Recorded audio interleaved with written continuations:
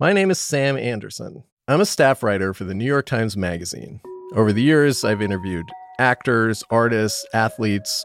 Recently, I've been spending time with animal people. Wait, what happens if I put my fingers in that bottom cage? He will probably bite you. Scientists, ferret breeders, a heavy metal band that rescues baby puffins. You got one. Everyone has a story. When I was a kid, I had bats in the family bathroom. She didn't hear my mom backing into the driveway and she got squished by my mom. Jessica, the rat, used to eat ice cream out of my mouth. Because thinking about animals seems to open up a little door. So this is the baby.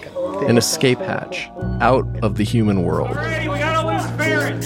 Is that your blood or its blood? I think it's on. They're coming really close to my head. From the New York Times, this is Animal. Listen to it wherever you get podcasts.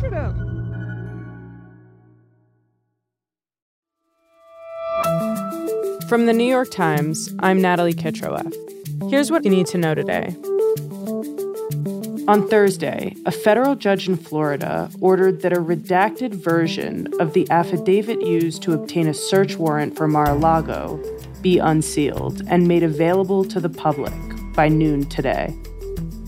It's unclear how much the redacted document will reveal, but it will offer the most in-depth look yet at the government's justification for searching President Trump's Florida residence earlier this month. And in Russia, President Vladimir Putin ordered a major expansion of the nation's armed forces, calling for 137,000 additional active duty service members, raising the total to over 1 million by January of 2023.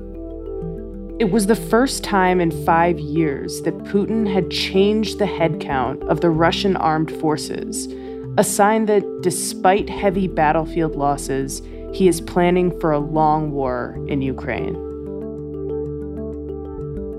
That's it for today. I'm Natalie Kitroeff. See you Monday.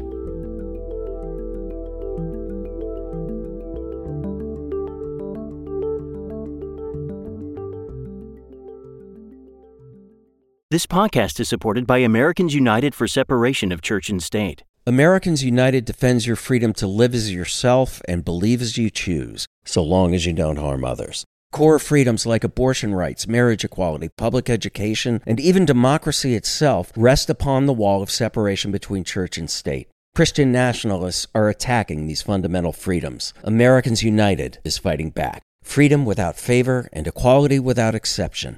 Learn more about AU's work at au.org/NYT.